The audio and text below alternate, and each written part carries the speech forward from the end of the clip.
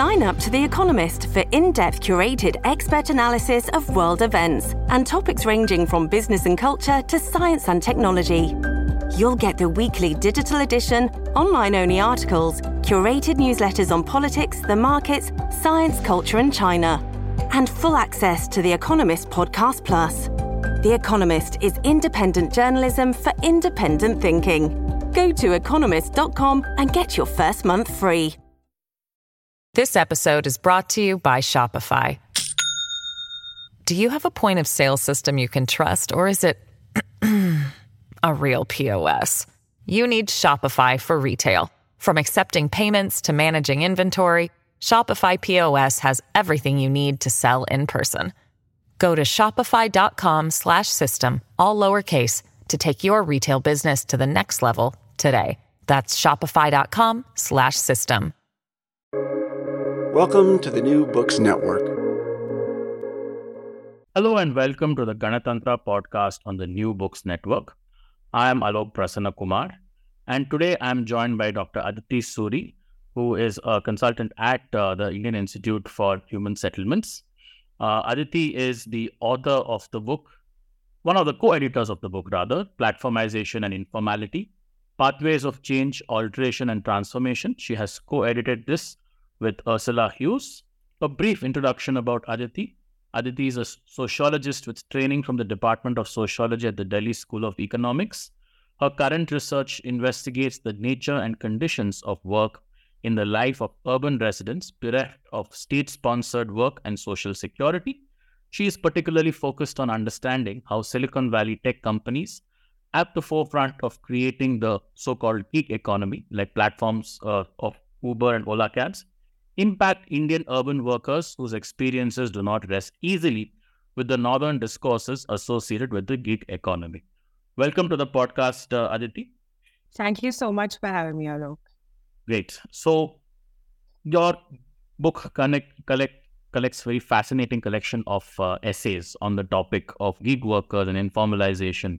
And for me, it was a particularly illuminating read because it covers so many areas of not just academic interest, but something that we see happening in front of our eyes. I think if you're living in Bangalore like I do, you tend to use an Uber cab or an Ola cab on a very regular basis. You order from Swiggy or Zomato, you have Amazon deliver things to you. You end up using a range of services offered by tech platforms. And most of these services are delivered by people who are working in a very precarious manner. I think that is perhaps the right word to use it, in a very precarious manner. And I think the collection of essays in your book gives us a very good sense of what we are seeing and how to make sense of it. But to kick off this discussion, I want to talk about something which is a very interesting and a central thesis of your book, which is that the work is being informalized in a particular way in the so-called global south. Now, that's a term which, of course, a lot of people fight about, but let's just say either to developing countries.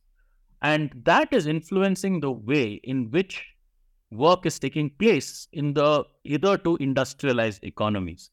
Perhaps you can flesh out this central thesis and why it's so important to talk about this. Absolutely. And, I think one of the initial reasons for even bringing this book together was exactly what you said, right? There is a hesitation to use some of the words that we've been using over the last 50 years in this contemporary moment. So the idea of informality, of informalization, the informal sector, the informal economy, this whole host of conceptual words that have kind of taken off have been criticized a lot, right? There are so many skeptics within the development sector that says informality means nothing. It can mean everything and nothing. And similarly, in 2023, should we even be thinking about the lives of people using this term? And it seemed to me that this hesitation was coming internally, not only from like our own country or from the global south, but it was a hesitation I was seeing in the work that people were doing in the global north and south while they were studying the same thing.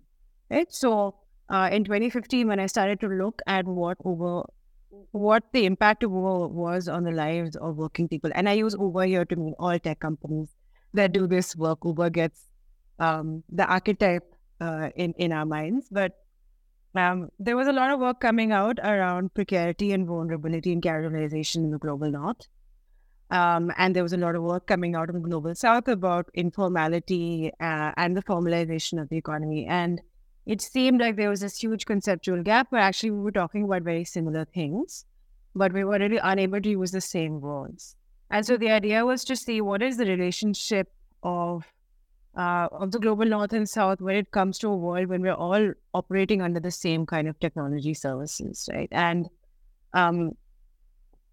to me, because I come from a background in urban studies, because I've been at IHS now for 8.5 years, the intellectual life force of the organization has really had a big impact as to how this work and my perspective on the gig economy or the platform economy is also emerged, right? And in urban studies or in southern urban studies, which is a very specific kind of body of knowledge I draw from, the idea of the global north is a place where the majority holds vulnerability, right? And despite the contours of states and nation states, etc. And this idea of vulnerability and precarity are something that is through everyone's work when you're looking at what the kind of work that people are building, right? And so to me, it seemed that this idea that there was a precarity that was being created by platform companies in the global north because now workers didn't have access to welfare, they didn't have access to legal rights in their employment relationship, was at odds with what we understand here as a precarious life. Right? A precarious life in the global south usually does not come with any welfare, does not come with any legal cover. Yet at the same time, the Uber driver in India or the Swiggy delivery person in India do have a particular vulnerability and precarity, right? And it comes from being out of the policy dialogue for generations. It comes from having their households bear risk of the economy for generations. And coming down to the idea what the lived reality of bearing that risk is seemed to be the one thing that we can actually see a commonality in the global south and north. So my work, even outside the book, even my own doctoral work has really been, what is this idea of risk that underlies a precarious life or a life lived under poverty? And what does it mean in terms of the experiences people can learn from as they have to start to bear more risk in the global north? And that is really why even the framing of the book is platformization and informality. As the worker bears risk or bears less risk in some instances in the global south, what is the way that structural change actually takes place in their lives? And is there a way for us to actually see that all over the world, it is not only the individual worker whose life is contingent to capital or to big tech, but even the state in itself now bears a contingent relationship to these companies and to this idea of unending innovation and unending growth. And this, while it's commonsensical to many of us who live here, common sense understanding does not filter into policy, it does not filter into international debates and international regulation on platform governance, for example. And this book was then an attempt to try and bring together many cases that spoke specifically to place, but also were able to understand the larger global discourse around this to try and fill this conceptual gap. And this is the interesting conceptual gap that I think was very beautifully expressed. I think we were both in that meeting, if I remember correctly. A labor organizer basically in the context of gig work said, your Malik, which means your employer, is no longer a living, breathing human being. It's your phone. He dramatically lifted up his phone, his smartphone. And I think it's very interesting that this particular change is mediated by a set of technologies which weren't around maybe even 1.5 decades ago, right? And we're talking about the smartphone with its computing capabilities. We're talking about the a widespread presence of the internet. We are a cheap internet, right? And I think that is also one of the key elements of it. And we are also talking about the availability of things like, the GPS and maps and so on and so forth. All of this platformization has been made possible because of some of these technologies coming together at the same time. But this is where I suppose we need to dig a little deeper, and I want to sort of ask you more about this specifically. Uh, for whose benefit was this really? We see that the workers are in a very precarious state, and is it because they see no option, or is this a better option than what they have?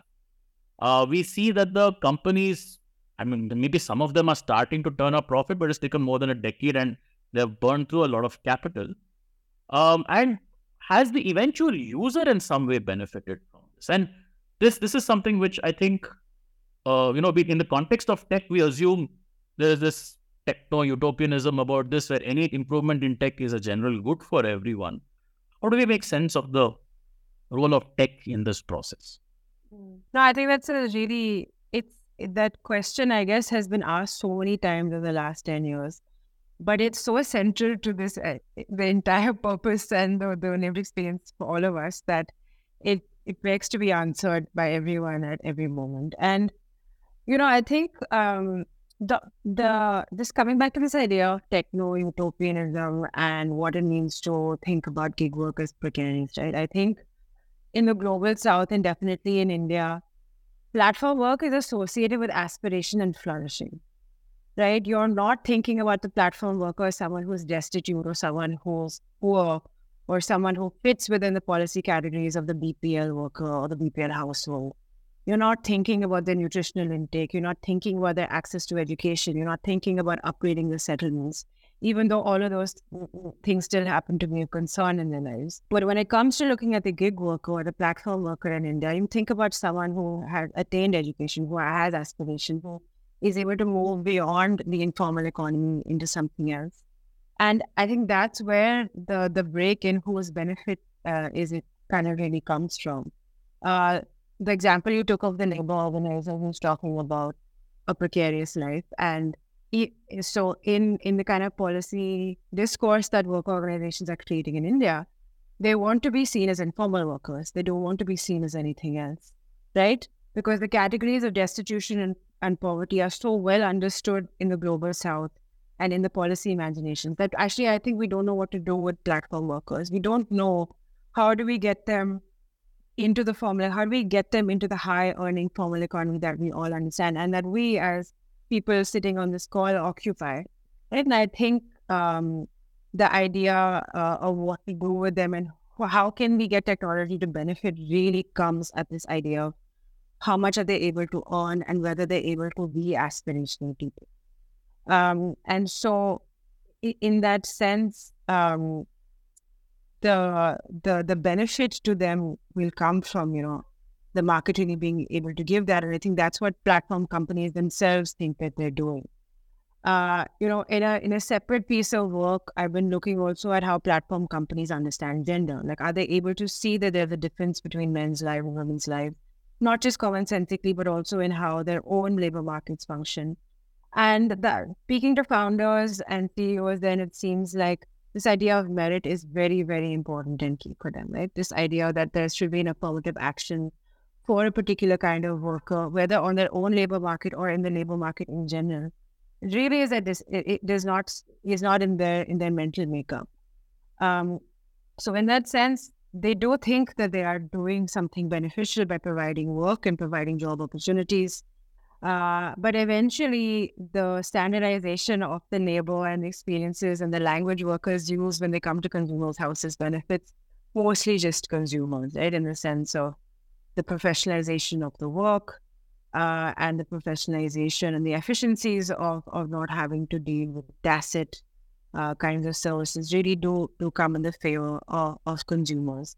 But what I do think we end up talking less about when we think about the benefits of platform work is the benefit that platform companies or the ability for platforms to aggregate human bodies and human labor really benefits the state.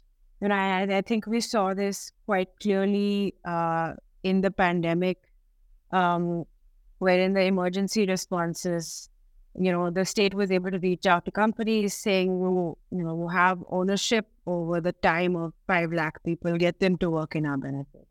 Or you have the ownership of the financial infrastructure that these 20, 40 lakh people are using in the gig economy.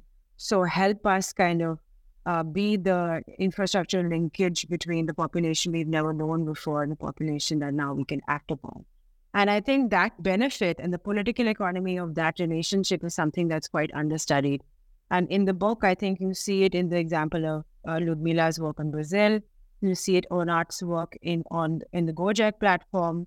And you definitely see it in larger in the larger politics of how technology companies in India have also been kind of offering their services to the state. And I think so for all of these parties, the benefit of this technology in utopianism works quite differently, but it's barely and very rarely worker-centric in that sense. Yeah. And because you mentioned something very important, 2 or 3 things, we'll try and pick them apart one by one. One is the aspirational quality of it. And if you speak to, as you know, I have tended to once in a while, a lot of Uber drivers were sort of are Ola drivers, and basically everyone in the ride-hailing business, let's say, they did genuinely think they were getting into an aspirational part of the economy, right? That you could earn whatever that figure was. In some cities it was 50,000, in some cities it was 1 lakh rupees a month, and they realized that it kept falling. That demand was, that promise was never met. But it hasn't fundamentally changed their understanding of the work that they do.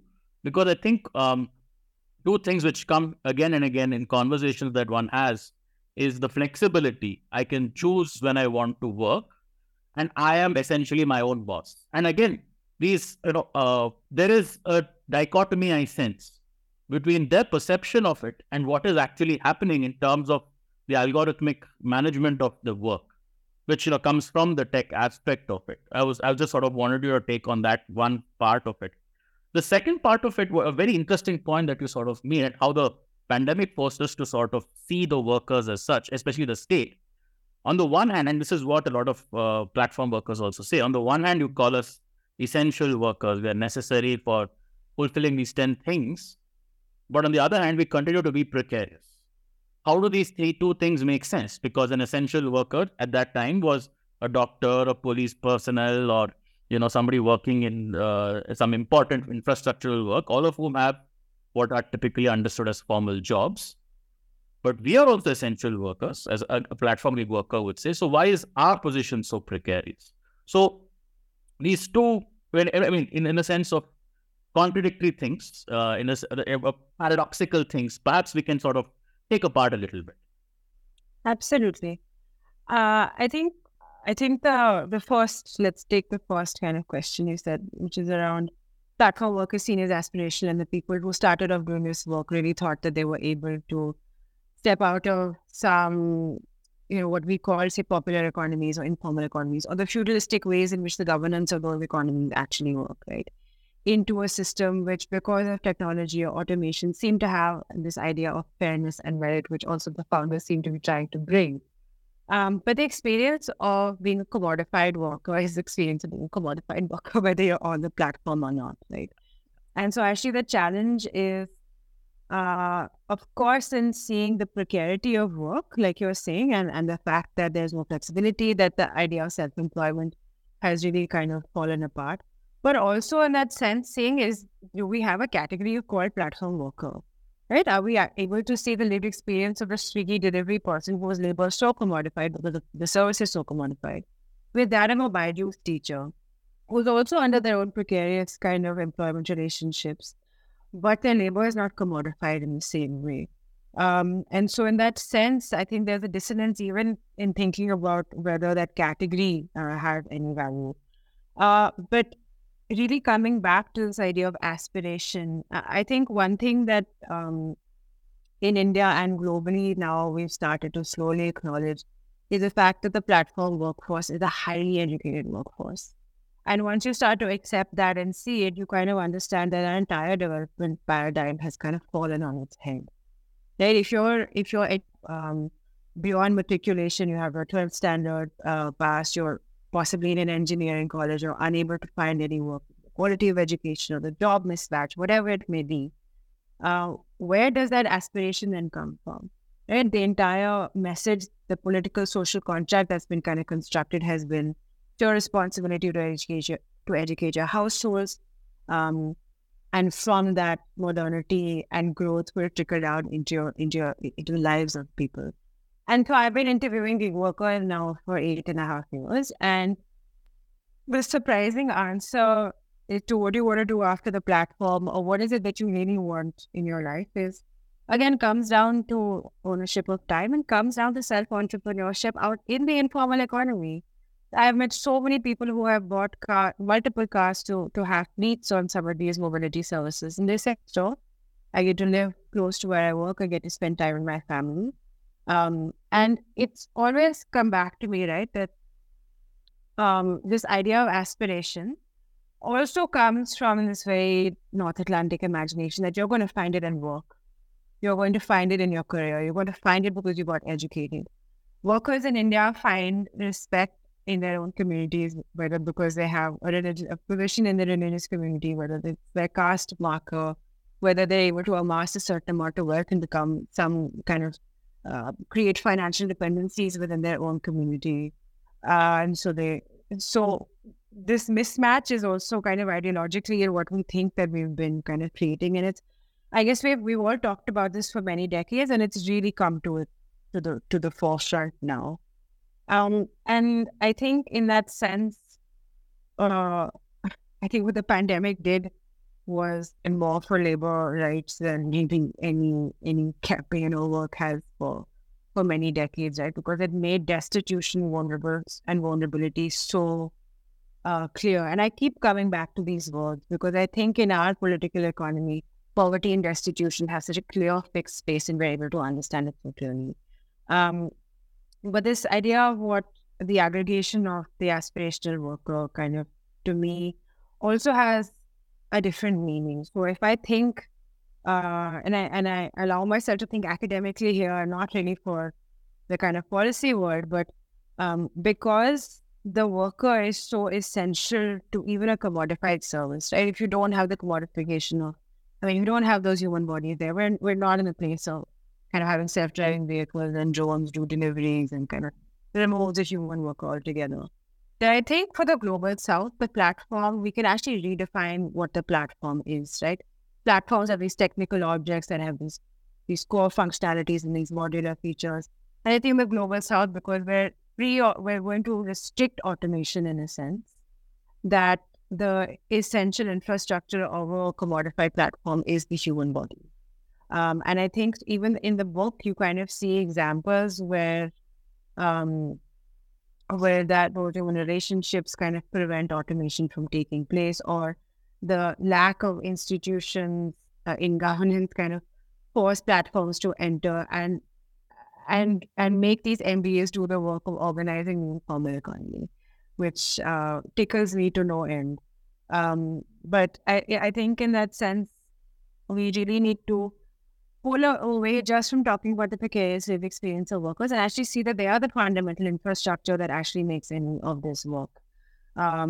As much as I've heard about Zomato and Surie trying to automate even their dark stores and warehouses, there is something that always prevents that. And that logic is because the terms of automation don't have nothing to do with the economic logic of people who are working here. Even Indians are not building for automation in that sense.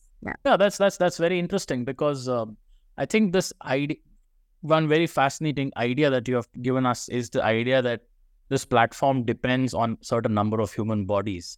Because I was thinking about, while you were just listening, I was thinking about it. If we take a food delivery platform, there have been restaurants before there was let's say a Swiggy or a Zomato. People have delivered food, from the restaurant itself before there was a Swiggy or a Zomato. But a Swiggy or a Zomato cannot exist without the delivery person at the end of the day, right? Because, even with just restaurants, they can always just be recommendation bodies, but the platform, they become a platform only when they can provide that last mile service, and that last mile service is so important and so fundamental for them. To come back to a slightly earlier point that you made in this in the last few minutes, which is commodification of work. I think this helps us because this has been one of the conceptual confusions, if I want to call it that, where I suppose where people are struggling is to, we have a clear understanding of poverty and deprivation in India, and that's very clear. But in the context of precarious workers, how do we say, and this is where conversations keep coming back again and again, how do we draw the distinction exactly between what you just identified, which is, say, a teacher who is offering lectures online on Byju's, or those who are doing these small tasks. It could even be a coder who is writing small pieces of code on a gig basis, versus somebody who's out there on the streets, who is delivering food, delivering parcels, driving, and so on and so forth. And, we use these terms legally to say one are platform workers, one are platform gig workers. But I think the ability to commodify the work and the way in which you can sort of direct every last thing about them to say you have to pick it up, you have to go here within the next 5 minutes, you have to pick it up in the next 1 minute, you have to take exactly this route and drop it off here in a particular way, and you're going to be rated by the end consumer in a particular way, and that determines so much of. I think that is a very important point, this idea that this work can be commodified. But to move the conversation along a little bit, to again pick up something earlier that you mentioned, which is the gender element of this. And one thing that I suppose this is work that my other co-host, Surie, who's today with us in this podcast, her work has sort of looked at the gender element of this. And the gender element of gig work generally tends to come in only from the point of view of, say, those who are providing personal services, in some senses, massages, beauty services, and so on and so forth. But I think some of the essays in your book talk about that there is an opportunity here for, say, women drivers, women delivery personnel, that they're not able to access. And I think it ties a little bit into the last point that you sort of made about automation doesn't solve everything, or automation cannot address all problems. So I thought we could deep dive a little bit on the gender aspect of platform gig work. And what does your work sort of talk about? What does it say, and what does your book say about this? Yeah, absolutely. I think I think there are some very compelling chapters in the book that have opened my eyes also to how the kind of gender question has been functioning in the platform economy, because it's such a vast question, and every new question in the platform economy is like very large and very difficult to kind of have a simple answer to, even in an abstract fashion. But I think the one thing that's really struck me is again thinking about this aspirational worker, right?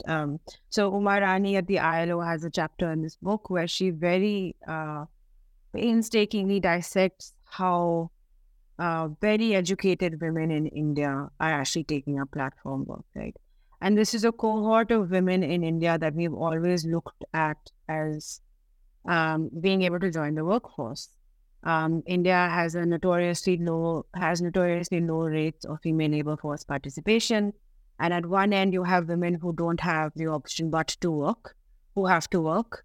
And then at the very top, you have women who work because they can. And there's a very, very small percentage of women do that. And there's a huge chunk missing in the middle whose lives are kind of unaffected by job opportunities in the informal economy as self-employed or as wage workers or elsewhere. And so thinking about the last 40, 50 years, where we have gotten women educated, we have gotten women into STEM education, we have gotten them into master's level of education, and they now sit at home and do data entry and data labeling work, is a very sorry state of affairs, right? And this is not even thinking about living lives under algorithmic management or the kind of unfairness it comes with having your labor commodified. I think just in itself, the aspiration of what are of this, and I keep coming back to this, right, which is the idea of the social contract being broken by technology, because at no end in the global north or south is it really being met, and kind of like think about what it means on the lower end. Right? So these are the kind of educated women who are being able to understand that. And there are two chapters in this book that deal with women who are, say, in domestic work, who are at that in the labor market because they have to work, because their incomes are very central to their households. And it seems there that actually, Alok, can I just pause 1 second? Sorry. Yes. So coming back to this idea of how gender works in the platform economy, I think we are coming back to kind of classical issues in women's work, right? The more and more I study gender and the more I read people's work in that. So one is, of course, the educational mismatch I talked about with the high-skilled, highly educated women. The other is the women who have always kind of worked invisibly, whether they're domestic workers, care workers. And the unfortunate part of the contemporary moment is that while domestic workers, care workers, the men who are doing service work in that kind are able to find fewer job opportunities, say, on platforms, there is, like the case of Ayush Rathi and Ambika Tandon really show us how the layers of intermediaries that have to manage these women actually take away from any structural change that they could be kind of facing, right? And it begs the question why are they making an argument about women having so many intermediaries in their work, and is it not true for men? And I think the challenge is, again, speaking to any founder or any creator of this technology, whether they also be in the design space, is that there are confounding elements of women's lives that don't work for the labor market, right? And this has been the case for eternity in that sense. So you can't automate, you can't design, you can't standardize the work of women because each household challenges and shapes the work decisions of every woman. And so the layers and layers of human managers that have to go and design interventions that have to go into actually scheduling women's work, to verifying whether they're able to work, to rating their work, to understanding how they interact in the households or in the spaces they work in, kind of really, really will stymie any kind of technological goodness that can come out of, say, taking all these actors away from their lives. And the other element of that is also because a lot of creators of this technology also happen to be male, or they happen to be women working in high-skill spaces. You haven't actually taken you haven't actually taken technology to its real opportunity, right? If the idea of platform work is that you can de-link time from the space of work where it has to take place, or de-link time for the way services have to take place, there has been no real any company or service that's been built on a time study using women's work, right? There's such a clear opportunity for something like that to happen. But there's such a disconnect in how these worlds take place that actually the opportunities kind of keep getting lost in that sense. This episode is brought to you by Shopify. Do you have a point of sale system you can trust, or is it a real POS? You need Shopify for retail. From accepting payments to managing inventory, Shopify POS has everything you need to sell in person. Go to shopify.com/system, all lowercase, to take your retail business to the next level today. That's shopify.com/system. And I think that's a great point in terms of they haven't delivered on the promise, partly because they perhaps haven't understood the kind of issues. And I think the one big thing which you also hinted at was the amount of unpaid work that women end up doing for their families. There was a recent report by Azim Premji University on labor in India, and they had this fascinating graph. Maybe we can share that link in the show notes, which showed that, like you mentioned, for those who have to work and have no choice, you find a large level of participation. And say for the well-off women from the well-off sections who have a choice in the matter, you also see an increasing level of labor force participation. But the middle perhaps explains those for whom the need to perform unpaid labor at home is still the most pressing concern from the families and so on, which prevent them. It's not absolutely necessary for them to go out and work, but this demand to do this unpaid labor at home keeps them from accessing, even if they would like to do so. But, there are also specific issues around the fact that by and large, the platforming economy is in India's major cities. And these are not spaces designed for access to women. There are also issues of safety, and there are issues about security. And perhaps that is also something which maybe a lot of the tech companies haven't really thought about, or maybe think about it as an engineering problem rather than a social problem. Absolutely. And So of course we don't kind of assume that women are going to be able to move around in the city and do all different types of work. So actually, in a very broad analysis of the platform economy in India, you see women working where they were working before in platforms and just come in those spaces. They haven't platformized their own work in that sense. They just offered services where women were already working. And this idea of like the urban planning and the spatialization of women's lives being kind of very unfair in Indian cities is absolutely true. But I also think we have I think in India, we have a very strong understanding of even the digital space being unsafe for women when it comes to women users. We have countless examples of that. But actually, in the world of platform work, there's also just as much sexual violence that's being committed on platform workers, right? And so I don't mean the domestic workers and care workers, but I spent the last few months talking to lots of educators on edtech platforms who, again, like I said, are a fairly aspirational, mobile, well-to-do, non-commodified part of the platform economy. And you hear teachers who are on, say, an academy who have so much sexual violence in the comments that the students leave on their videos that it makes them absolutely feel unsafe to show up for work the next day. And of course, they're not in the same classroom as them, but a lot of them freelancing women who are asked to get on video calls with their clients. There's a lot of threats being given if you're unable to, they will not pay you. And we're also kind of lost a little bit on what the precariousness of women is in the online workspace. We have a strong understanding of what location-based workers feel. And this comes back to what you were saying earlier, right? Like, we really understand what it means for the Swiggy delivery person to get in a car accident, to have to deliver so quickly and what to do with that. But we're actually really lost, even in our policy imagination of, do these women actually need any support? If they're in the home and they haven't left the home, do they deserve anything by way of social protection, social security, or any other kind of income security? Because again and again, this idea of women's work, whether it be in the platform or off the platform, comes down to being very tangential. And again, even with the founders and kind of creators of these companies who are creating platforms specifically for women or platforms who had women on them, they never assumed women were going to be full-time workers. They were like, that's just not their aspiration. Why should we design for that? So even within that logic, we're coming back to classical debates. So do you let people just be what they want to be, or do you kind of use your space to transform and to empower women?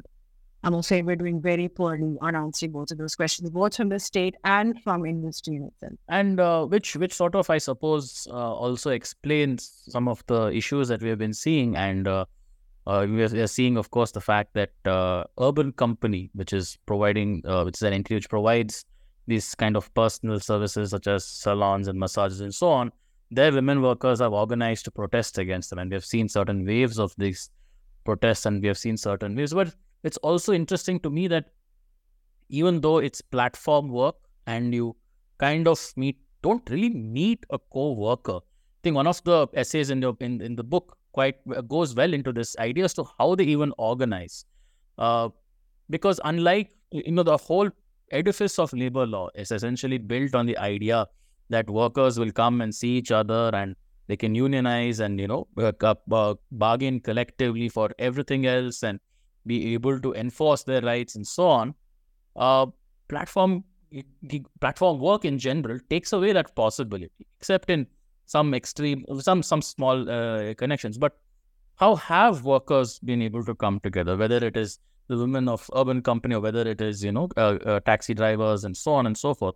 How is this organization taking place? I think one of the questions about, how difficult it is to organize and collective as platform workers because they don't have a workspaces comes from that. But it also always has forced me to ask the question that we were not great at labor organizing before either as a nation, right? Because the factors of caste and community have also kind of prevented a lot of industrial action taking place outside the factory unit also. But in those cases where the factory unit was not present and there were informal workers, unorganized workers in manufacturing that were trying to organize, their spatial unit became really key. And one of the benefits of being able to kind of study gig work from a place like ours, just from this understanding of urban studies, is to see the interlinkage of work and space and how specifically it operates in India. And I think the chapters in the book also, because they are located in sites in the global south, which have been in sectors that have been informal and settlements that have been informal, also kind of point to just how important it is where you live and who you live with for the outcomes of your labor identity or your collective action. And so I think in India over the last few years, what we've seen is that cities themselves have been able to find pockets of organizing workers because there are common political economic factors that really shape that. You see this even in other people's work, like in Indonesia or Dira Kadri's work, which actually will show how collective action in space and in place actually has an impact on how companies are able to function. And I think that's been a really heartening kind of thing to see. So, for example, some of the campaigns that the All India Gig Workers Union have been running are campaigns around rights in busties. It has nothing to do with Uber, Ola, and Swiggy. But because they've been able to collectivize residents of informal settlements along the kind of issues they have on sanitation, water, waste collection, they have been then able to use that collective identity to actually think about, now tell us about your work. How do you think that we should be able to use our collective identity then? And even looking at some of the earlier protests in India from workers themselves, right? In location-based work, when you have a protest, it tends to be a set of workers who get together and are able to speak to a regional or local supply officer that comes from the company. Rarely do you have people going to headquarters. And the urban company example was really exciting for that because they were able to step into the headquarters. But place and space has a big impact to work, right? And so we also see that coming up as a key problem in how even labor regulation is starting to play out in India, right? So you have the example of the Rajasthan welfare board that's coming up. You also have different states who are thinking about welfare boards. And the terms of their thinking around the structure of their welfare board are so localized and so commonsensical to their local economy that it's going to create a very difficult position for thinking, what a pan-India regulation and pan-India social protection. And so I feel like in India, this idea of space in the political economy, what comes with operating in space, really challenges the idea of collective action, and it's also where it stems from. No, that's great. And I think it's a good jumping off point for us to, I think, talk a little bit about, or at least spend the next 15-20 minutes, talk specifically about the trajectory of platform gig work in India. Because I feel, apart from the fact that we generally cover Indian topics, I feel what has been happening in India is kind of illustrative of not just India's problems, perhaps, but also of the larger context in which platform work is taking place all around the world. And perhaps given the diversity of experiences in this country, gives more context in that way. And what I sort of want to, I suppose, in some ways, talk about is the fact that this issue was first approached from a law and order perspective. I suppose the existence, sure, it was known that these services exist and that there are people who drive and so on. But I think people started taking a closer look after you had this horrific incident of a sexual assault in Delhi, which took place in an Uber car. And suddenly everyone was like, how did these people come and do this business in this country? I remember very clearly that when the Delhi police started to investigate, they were like, okay, who is Uber? Okay, where is their headquarters in India? Nobody knows. Even the drivers don't know. And they're like, how is that possible? So the state as such is completely baffled by the existence of this business model. And I think perhaps that led to that first reaction in terms of saying, oh, no, these things need to be licensed and regulated and so on. But the labor perspective comes much later, I think. So perhaps we can talk a little bit about at what point did the state start thinking about the welfare of the drivers and the gig workers and so on in a serious way. No, and I remember that incident you're talking about and how the Delhi police had to find the headquarters of Uber were in a small hotel in Green Park. Completely backward about what to do with that. But I think even with that case, right, even with the rape case, the problem was the driver had committed a crime, all right, in Delhi. and he came from a village in Haryana, UP, I'm forgetting. But the larger point that kind of became evident then was that they were, from the perspective of Uber, was that they did have access to the police records of the person when the previous crime had been committed. So they kind of said that we can't take responsibility when there's no documentation in place about that one person. And that really started confounding a lot of things. And after that case, actually, you had all these ecosystem players which came in to do the verification of the gig worker for these companies. And that became a huge business. And it became a really telling sign for me to say that on the labor side, all of these governance institutions are missing. So you're just going to continuously have the market stepping in to do that work and to make it more efficient for the platform, either to take responsibility or defer responsibility onto someone else. And that really comes down to what the state has been thinking about the platform also, right? So I think in the initial days of Uber and Ola in, say, the 2014s and 15s, till say about 2017, there were a lot of proactive kind of relationship building activities between different state governments and these companies. There were lots of MOUs signed for employment generation, for army veterans having access to work after they were finished serving, for SC, ST youth to have job opportunities. You had all these different kind of models of platform-state relationships also coming into play. West Bengal at some point had bought cars from the Ola fleet and owned the cars to then give to disadvantaged youth at that time. So there was a very strong, there were examples of very kind of proactive ways to use the platform. And as the kind of ecosystem and business models have matured, we've had to see, like you said, like a different kind of understanding of this. And I think taxation and insurance, like as always, have been the key reasons and that this has kind of happened. And those are the real things that have prevented different kinds of products and services or social protection from taking place. But on the worker side, I think what we've seen is, India's revamped labor laws in 2020, which we're still waiting to see how they'll shape up, but really take very clearly the vulnerabilities of different kinds of workers. And they have different categorization of what it is to be home-based worker vulnerability, platform worker who vulnerability has to be kind of protected, informal worker, etc. But nowhere is the idea of labor rights really coming up, right? And I think there's a larger sea change in how that labor regulation has framed the idea of employment. And I have my own reading of that as a sociologist, but I love to hear about that employment coming down to just a wage relationship versus having this idea of employment coming from formal employment, which has a tripartite relationship, it has all these different elements to it and long-term kind of service part of it, kind of shows how the state is willing to think about workers in all sectors of the economy very differently, right? So I don't think in India we have kind of responded to decades of calls from worker organizations like Seva saying all workers are workers. Stop holding formal employment as the bar for calling a worker a worker. And the offside of that is now that if everyone's a worker, what is the impetus to actually have all workers be part of a formal tripartite relationship? And so is it just enough to kind of build and design for their vulnerabilities rather than for their rights?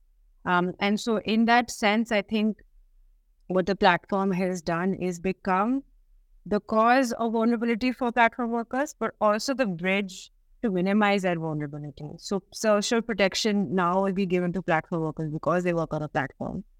That they were not eligible to vote for. So the platform has been able to take on the role of a governance actor, in my opinion, bridging the labor market, the labor institutions that were missing in earlier forms of informal work. So they are able to actually extend the state capacity in a sense, or extend the arm or the reach of the state by helping visibilize these workers, by helping create a stable identity of who the worker is. So the state is able to operate and move around them much quicker. Yeah, and I draw this contrast a little bit with textile workers. Again, this is, I tell people this in a semi-joking way that Bangalore is a tech capital because, it probably has as many textile workers as IT workers. And if you ask me, both use tech, it's just different kinds of tech. But we see that tech workers tend to be, textile workers tend to be more invisibilized, partly because they are largely, I think, a dominant number of them are women.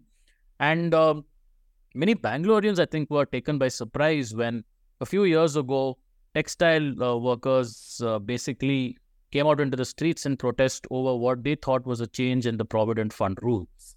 It died down quickly enough. But I think you're right in the sense that what the platforms are doing is visible for the state. It visibilizes this sector of workers for the state. Because for me, one thing that kind of is become, and I'm seeing this in a lot of different other sectors, is that some people, of course, would rather not be visible to the state, but there is a large section of India's citizenry which is crying out to be visible to the state. They sort of want the state to acknowledge we exist, we do this, these are our needs. And in some ways, I think that's a great way to put it, that the platform is in some way visibilizing these workers. But of course, workers are also making these demands. And I see the one big change that has happened in the last 5-6 years, maybe, and maybe you'll have a better perspective on this, is that platform gig workers seem much more organized in 2023 than they were in, say, 2017, also 2016, as recently as 2016, 2017, 2018. Not just in that they're able to organize protests, but there are more formal organizations, right? They're like actually registered societies. They may not be unions recognized under law, but they have organizations. These organizations have identifiable spokespersons who are always at the forefront of issues. They're interfacing much more closely with political parties. And we know that they contributed heavily in the manner in which the law was passed in Rajasthan. Of course, we can discuss the law in much more detail, but how do you see, how have you seen this organization taking place in the context of gig workers? I think in about 2017 or early 2018 was the first case of pan-Indian collective action I saw, when there were protests organized simultaneously in Delhi, Bangalore, and Bombay. I remember feeling very excited about that and thinking that, despite all of these cities coming from such different labor histories and the political voting power of labor being so different in all these places, we were really able to see it. I think the kind of organizing capacity also speaks towards living in metropolitan cities and the difficulty and exclusionary elements of living in metropolitan India compared to a small town India, right? And so we're seeing much less organizing happening at the small town level. I'm sure that will kind of take place, but are absolutely so difficult to live in. They're so cash dependent that the moment income started to fall, collective action became much easier for workers, right? Because if you don't have money to spend in the dispensary for your child's education, for access to certain services that you came to the big city for, then what are you even doing in the big city? It started to really impact the way households were thinking about what are we doing here. And so all the workers I was speaking to in Bangalore at that time said, we don't actually want to be here. We're often just here to earn. We're taking away our capacity to earn. We'd rather kind of make sure that we stick on as rural citizens.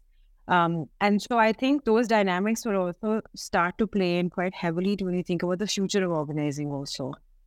Do we make gig work a non-metropolitan issue, and what does that kind of precarious life mean for those workers then? But I think just thinking very specifically about the actual associations of workers or organizations involved in this, I think it's been really interesting to see the rise of Sheikh Salahuddin and the creation of an all-India federation of unions that work on transport workers. I remember speaking to Salahuddin in 2017, where he was the president of the Telangana Driver Owner Association at that time. And he was finding it very challenging to kind of even shape the policy discourse in Telangana and Andhra Pradesh, where he'd been operating for so many years. And just to see how important our vote bank workers have become has really been a singular thing that needs to happen. made any impact in our world. And I think even the story of the Rajasthan gig workers board really shows that it was a moment of political opportunism. As Rahul Gandhi was on his walking yatra in the country. And so I hope that, my hope is, and I think we will also see that, because now the political leaders of these workers are also quite clued into this, that we're able to that they're able to find opportunities like this, and they're kind of realizing how important they are in the city vote bank as well. Yeah, and what at least to speak of my personal experience on this, I think back in about 2020, 21 sometime, like, I was invited to sort of address, again, online, a group of gig worker representatives on basically the legal framework. And even the labor codes that you mentioned, only 2 sections, I think, speak about, and it is more of like we will do it at some point of time. Yes, we acknowledge that there are platform gig workers who need A, B, C, D, but maybe the union government at some level will do this, and the state government at some level will do this. We'll see in the future what happens. To move, to kind of, in that discussion, one thing that struck me was, why am I speaking to them, right? I mean, not to say that I'm not good about this. This I felt was that should be something that political parties should be the ones organizing the workers. That political parties should be the ones saying, these are your either, if you're in the party, in the power saying, look, we have passed these laws, why don't you claim these rights in this manner? Or if you're the party in opposition saying, look, this is what they have not done and this is what you should ask for. I was like, why am I trying to summarize these 2 sides from a purely legal perspective? Because at the end of the day, these are political demands. A couple of weeks ago, I saw that the Karnataka Labour Minister had invited a group of platform worker associations for discussions, and I think on the insurance scheme that the Karnataka government is planning to bring in. I don't know if they're planning to bring in a law yet along the lines of Rajasthan, and maybe that Rajasthan law still needs to be implemented and taken forward. But I see that there's a heightened level of now political engagement on this front.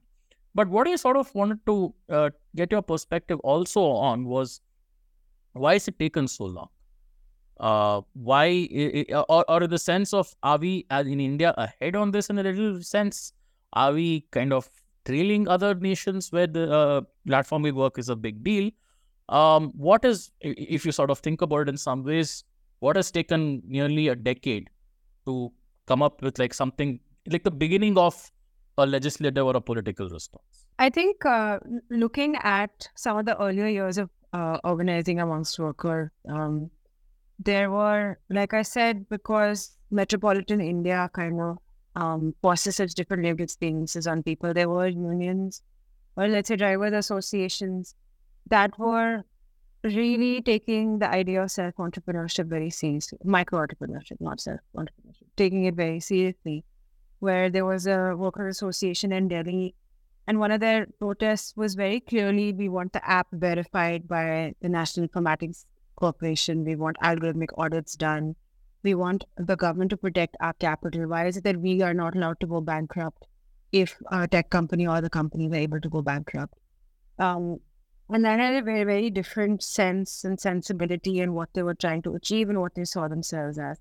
I think even amongst amongst gig workers and platform workers, it's taken them just as much time. It's taken them 5-6 years to really come to a common political understanding of that is not really what's going on.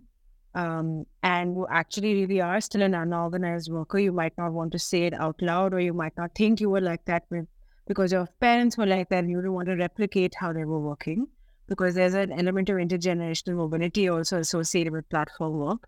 But it has taken this as much time to come back to the idea of platform being informal, even amongst workers. And I said it earlier also that even for IFAT, in the pandemic, the PIL, the Supreme Court said, recognize us as informal workers. We are not anything beyond that, right? And it is also coming, that same understanding is coming from the idea of that actually what we need, one mechanism to actually get us by for the next few years as we think about larger regulation is the welfare board, because it is a unit that brings together a tripartite relationship for the informal economy, which is something India has a history of implementing and doing. And I know also the welfare board has been getting a fair amount of criticism, as it has over the last 2 decades, as being a unit that doesn't work, and there's been lots of unspent money, etc., which is all true and all fair. But to me, it comes back to the idea that you're still informal, you're still thinking about yourself as informal. And that is one thing that generationally has a call to action. And I think it's really important to kind of think about how to politically look at that, and whether our politicians are now kind of coming back to this idea that actually the tech doesn't bring modernity. The tech doesn't bring just pure aspiration, that you have to look at vulnerability and precarity from this new lens. And I think that's just, it keeps me coming back to these words and terms, even though they're words and terms that we can really easily get rid of, because we've moved into like a world where in technology you can reshape so many of these forces. And we have time for one last question and a thought which comes up, which is this the future of work? Are we all, I mean, not to sound apocalyptic, but just as a thought experiment perhaps, and to maybe extrapolate a little bit, is all work going to be gig work in the future?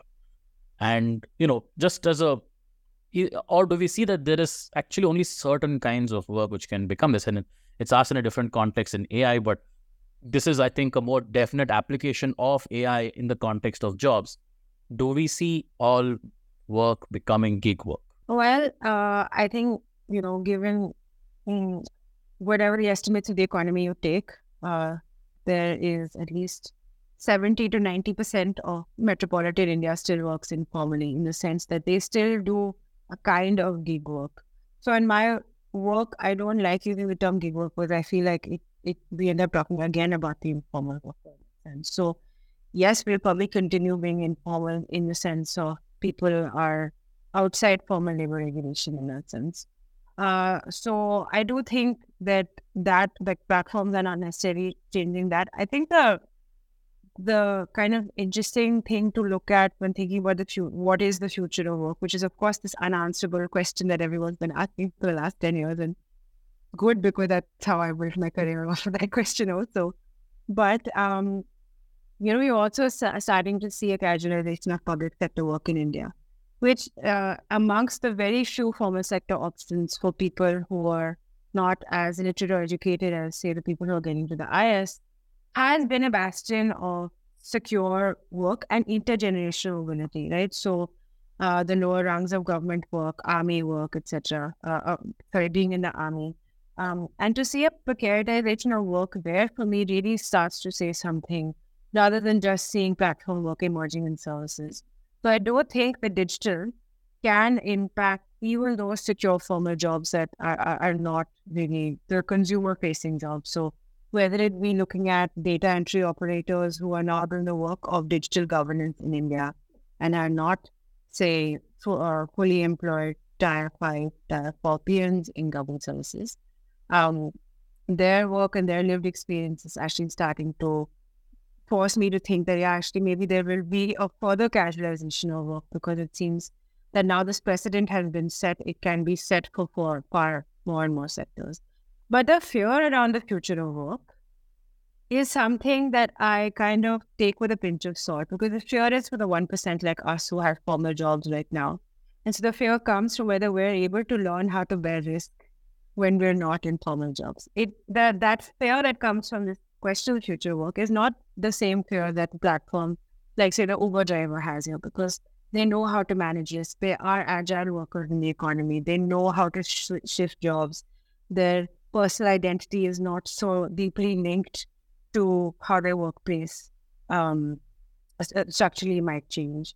And so I think there's a different set of fears that we need to think about when it comes to social identity, lived experience, and social contracts for different parts of society. That's a great way of putting it, Aditi. And I think that's a note on us to think about this issue also. That's all the time that we have. But thank you so much for taking out time to speak to us. This was a wonderful conversation. And hopefully we look forward to seeing your work more and more on this issue. So thank you everyone for tuning into the Ganatantra podcast on the New Books Network. Thanks also to our production assistant, Afra Asif, who has helped us. And thank you, Dr. Aditi. Hope to see you soon. Thank you so much, Alok and Surie, for calling me here. I feel actually really grateful that you have read the book. and that you have accessed the book. Both of your work in different ways has been instrumental to me also thinking about this. And I hope that as a community of people, we're able to kind of take these questions forward. And thank you again for inviting me here. My pleasure. Thank you so much, and see you all soon on our next episode.